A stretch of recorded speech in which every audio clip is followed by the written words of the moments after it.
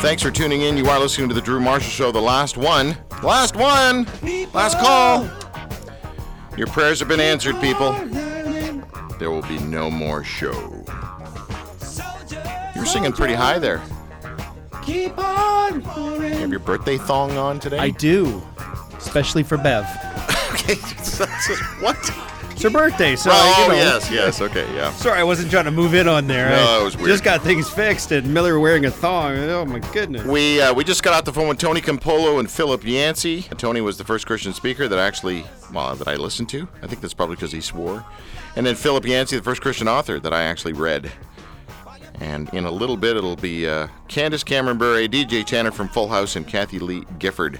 But right now, it's my two favorite Pauls. It sounds like we should have some game show thing in the background. Hey, it's our two favorite Pauls. Two favorite Pauls! Ding, ding, ding, ding, ding, ding, ding, ding.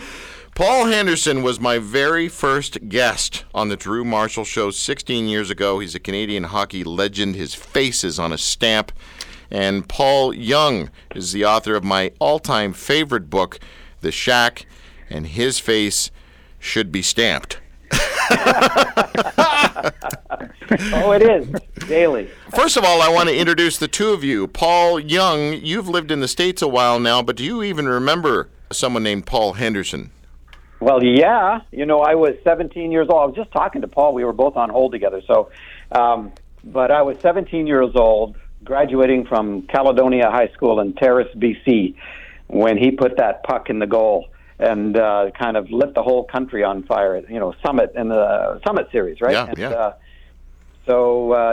We watched a lot of hockey back then, anyway. But yeah, so great. Well, and of course, Paul Henderson. This guy here, Paul Young, wrote a fairly controversial book that some people loved and some people hated. We all want to know what camp you land in. Well, I tell you what, it was shocking. But it was initially, I wonder, where is this thing going? But I had most of my family have read the book. I give first to my wife, then to my daughters, and I think we all learned a whole lot about forgiveness. Yeah, that's a great summary. I call it the greatest love story I've ever read. It really is. So thank you. Thank you, Paul, for writing the stinking book. And thank you, Henny, for being so stinking patient with a meathead like me over the years. Yeah. My Paul Henderson story, I've told it a million times. I'll keep it brief. But back when I first got into the Jesus scene, I was hanging out at Teen Ranch and, got married and just too young. Anyway, Paul, I saw him at something and he said, So are you serious about your walk with the Lord? I said, yes, I am.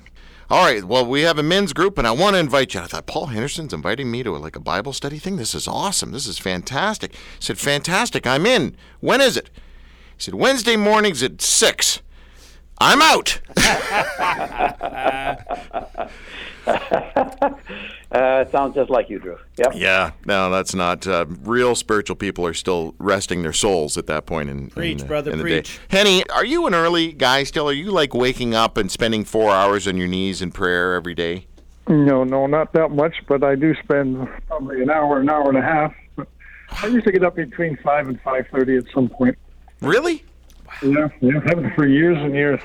Well, my mentor, John Bradford, got me back in 1976. He really encouraged me to start the day with the Lord, and man, I was right out of my comfort zone at that point because I wasn't an early person. But yeah, it's just a tradition. I want to finish well, and the best way I can do that is to spend time with the Lord every day.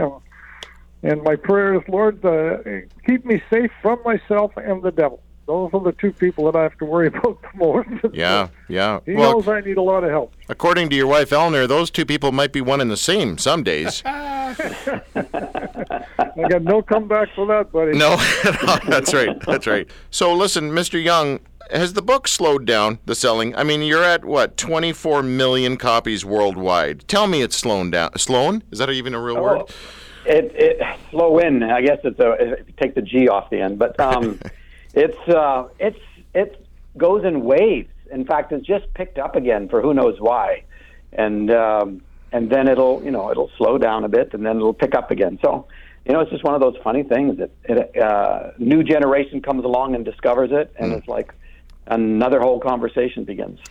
One of my best stories, Henny, I'll share this with you about Paul Young in the book, The Shack. You know, I did this Camino walk, 1,000 kilometers, 3-month vow of silence. I ended up on an island off the coast of Africa in a monastery. I somehow communicate to one of the monks that I'd like to see the collection of books that they have in this monastery.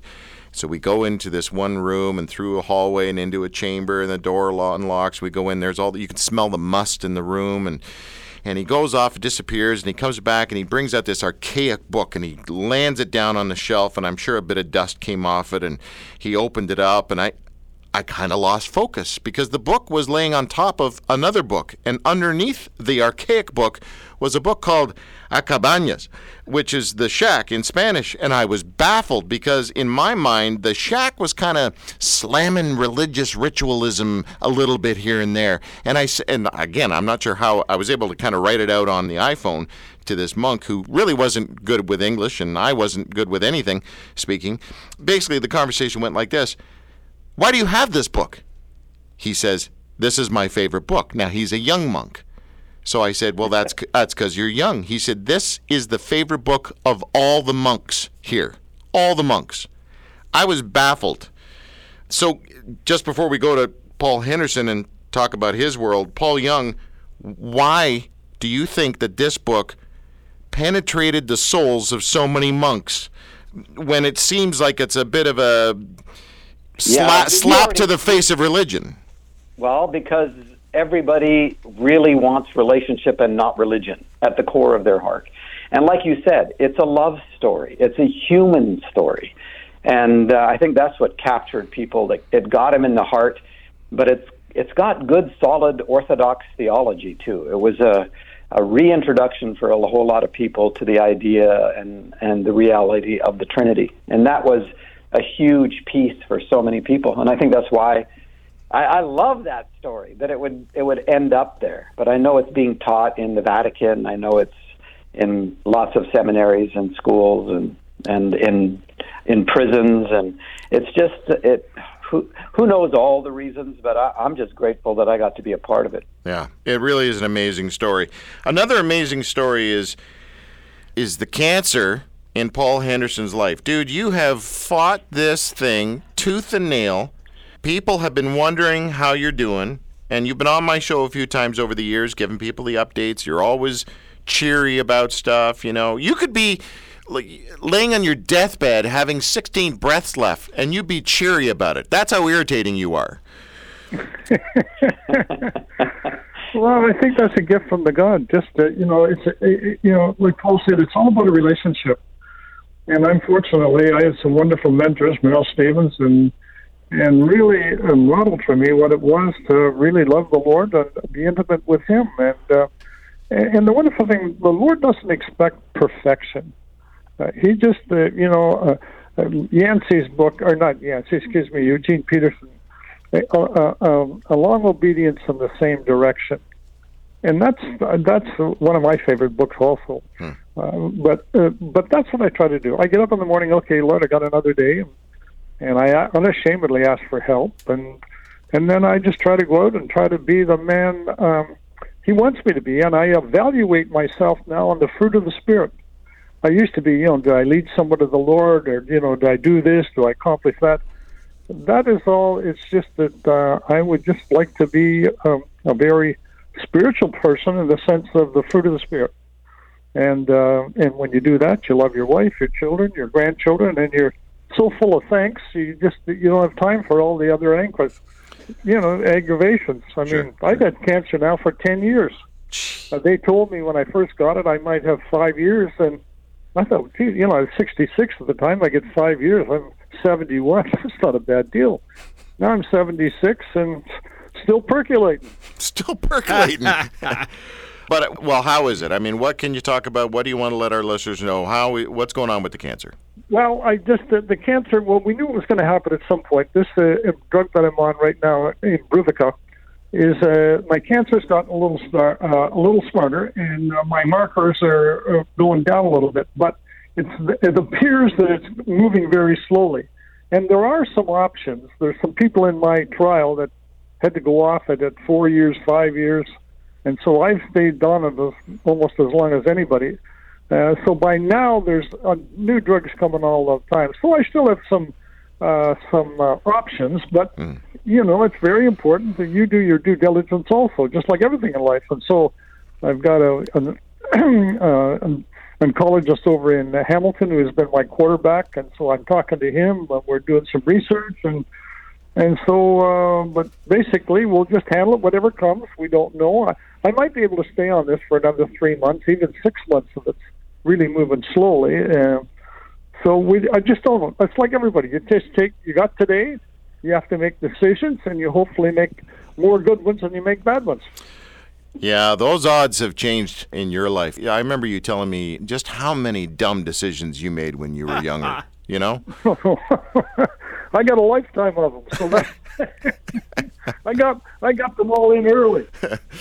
I remember Henny's got one of the best endorsements for me. He wrote this down. He said, I can't even, not verbatim, but it says something like, when I met Drew Marshall, I thought this guy's either going to do something amazing with his life or is he going to end up in prison? And I thought that was a great endorsement right there. Haven't seen the fruits of that yet, though. No, stop it. You still have time. Thank you. Well, listen, I certainly needed to have both of you guys on the last show. Paul, I still remember sobbing 2 times. One was when I was reading your book, and the second one when I was watching the stinking movie on your book. Oh, yeah. And I remember I was watching the screening at the E1 Studios in Toronto, and I sent you a text, and all I said was, I hate you. I remember. Yeah, that didn't surprise me any. Hey, yeah, really. There's a fine line for Drew between love and hate, and so I take it as a compliment. Good. But more than that, love you, bud. More than that, Paul. I mean, you were one of my fantastic 4. You walked me through some dark times over the last couple of years. We had a monthly Skype meeting, and you really have just been a brother from another mother, living far away, but being so close. So thank you for your personal support of such a schmuck like me. So thank you, Paul. Oh, yes, it's been an absolute honor. I just love you to the bones, and I'm so grateful that I got to be a part of your sacred story, and I love the journey that you've done, the work you've done, and everybody knows because you've been so open about it that you've done some hard work, and it's been good work, and you're worth the work, and I'm very proud of you. Thank you, Paul. And Henny, from the very beginning, you scared me a little bit. I'm not going to lie, you scared me because I didn't know if I could live up to this kind of self-discipline that was required of anybody who was going to really be a follower of Jesus. But as time went on, I saw you lean into your humanity. There's no question, one of the most intense human beings anybody had ever met. You made Harold Ballard look like Mother Teresa, right? I think that's a huge exaggeration. But seriously, it's been a real, I don't know, you've helped me breathe and lighten up a little bit because I've seen you lighten up. And you are, whether you like it or not, you don't have a choice in this. You were formative in my early spiritual growth years, and I could not have chosen somebody better. You, of course, Mel Stevens, the same way. There's a guy who had the same kind of intensity and wanted to pound me in the head more than once. But anyway, to both of you, I think it really comes down to the closer you get to death, maybe you lighten up. Is that what it is? No, I don't think so. I think it's the Lord starts to well, I think 2 people, the Lord and your wife, if you've got a good starts to take the edges off. Like, I've learned so much from my wife, and just watching her operate, the gentleness and the graciousness of it. And I was pretty strict guy and pretty forceful, but the Lord can take enthusiasm. And he can, he can mold it and shape it. And so I'm a totally different person today than when I started the ministry. I mean, I don't evaluate myself and what I accomplish in that. I just evaluate myself, like I said, on the fruit of the Spirit. And there's tremendous freedom in that. And I don't compare myself to anybody else. And I don't try to be anybody than who I am. And so it's a pretty... Peterson says, you're blessed when you're content with who you are Nothing more, nothing less. And that's the moment that you discover you're proud owners of everything that can't be bought. And so I'm a very contented person. And, of course, well, you know, Eleanor and I have just got such a great relationship, and I've got wonderful grandchildren and children, and blessed beyond imagination. Yeah. And I can, the odd time, I still play a pretty good round of golf. So it's all pretty good. Oh, so good. So good. I was just reminded of a Gordon Lightfoot quote. We had the Good Brothers on the show earlier. The thing that I call living is just being satisfied with knowing I've got no one left to blame. That's great. Yeah. Anyway, good. to both of you, my two favorite Pauls, guys, thank you very, very much. I hate admitting this, but I have actually felt loved by both of you. Thank you. Sweet. There you go, Who would've buddy. thought? All right. Love you, bud. Take care, guys. Thank you. Bye-bye. Bye-bye. Paul Henderson, Canadian hockey legend, my very first guest on the Drew Marshall Show, and, of course, Paul Young, author of my favorite book, The Shack. Starting to sound a little narcissistic. A little more than usual is what I meant. Yeah. Let me support you on that.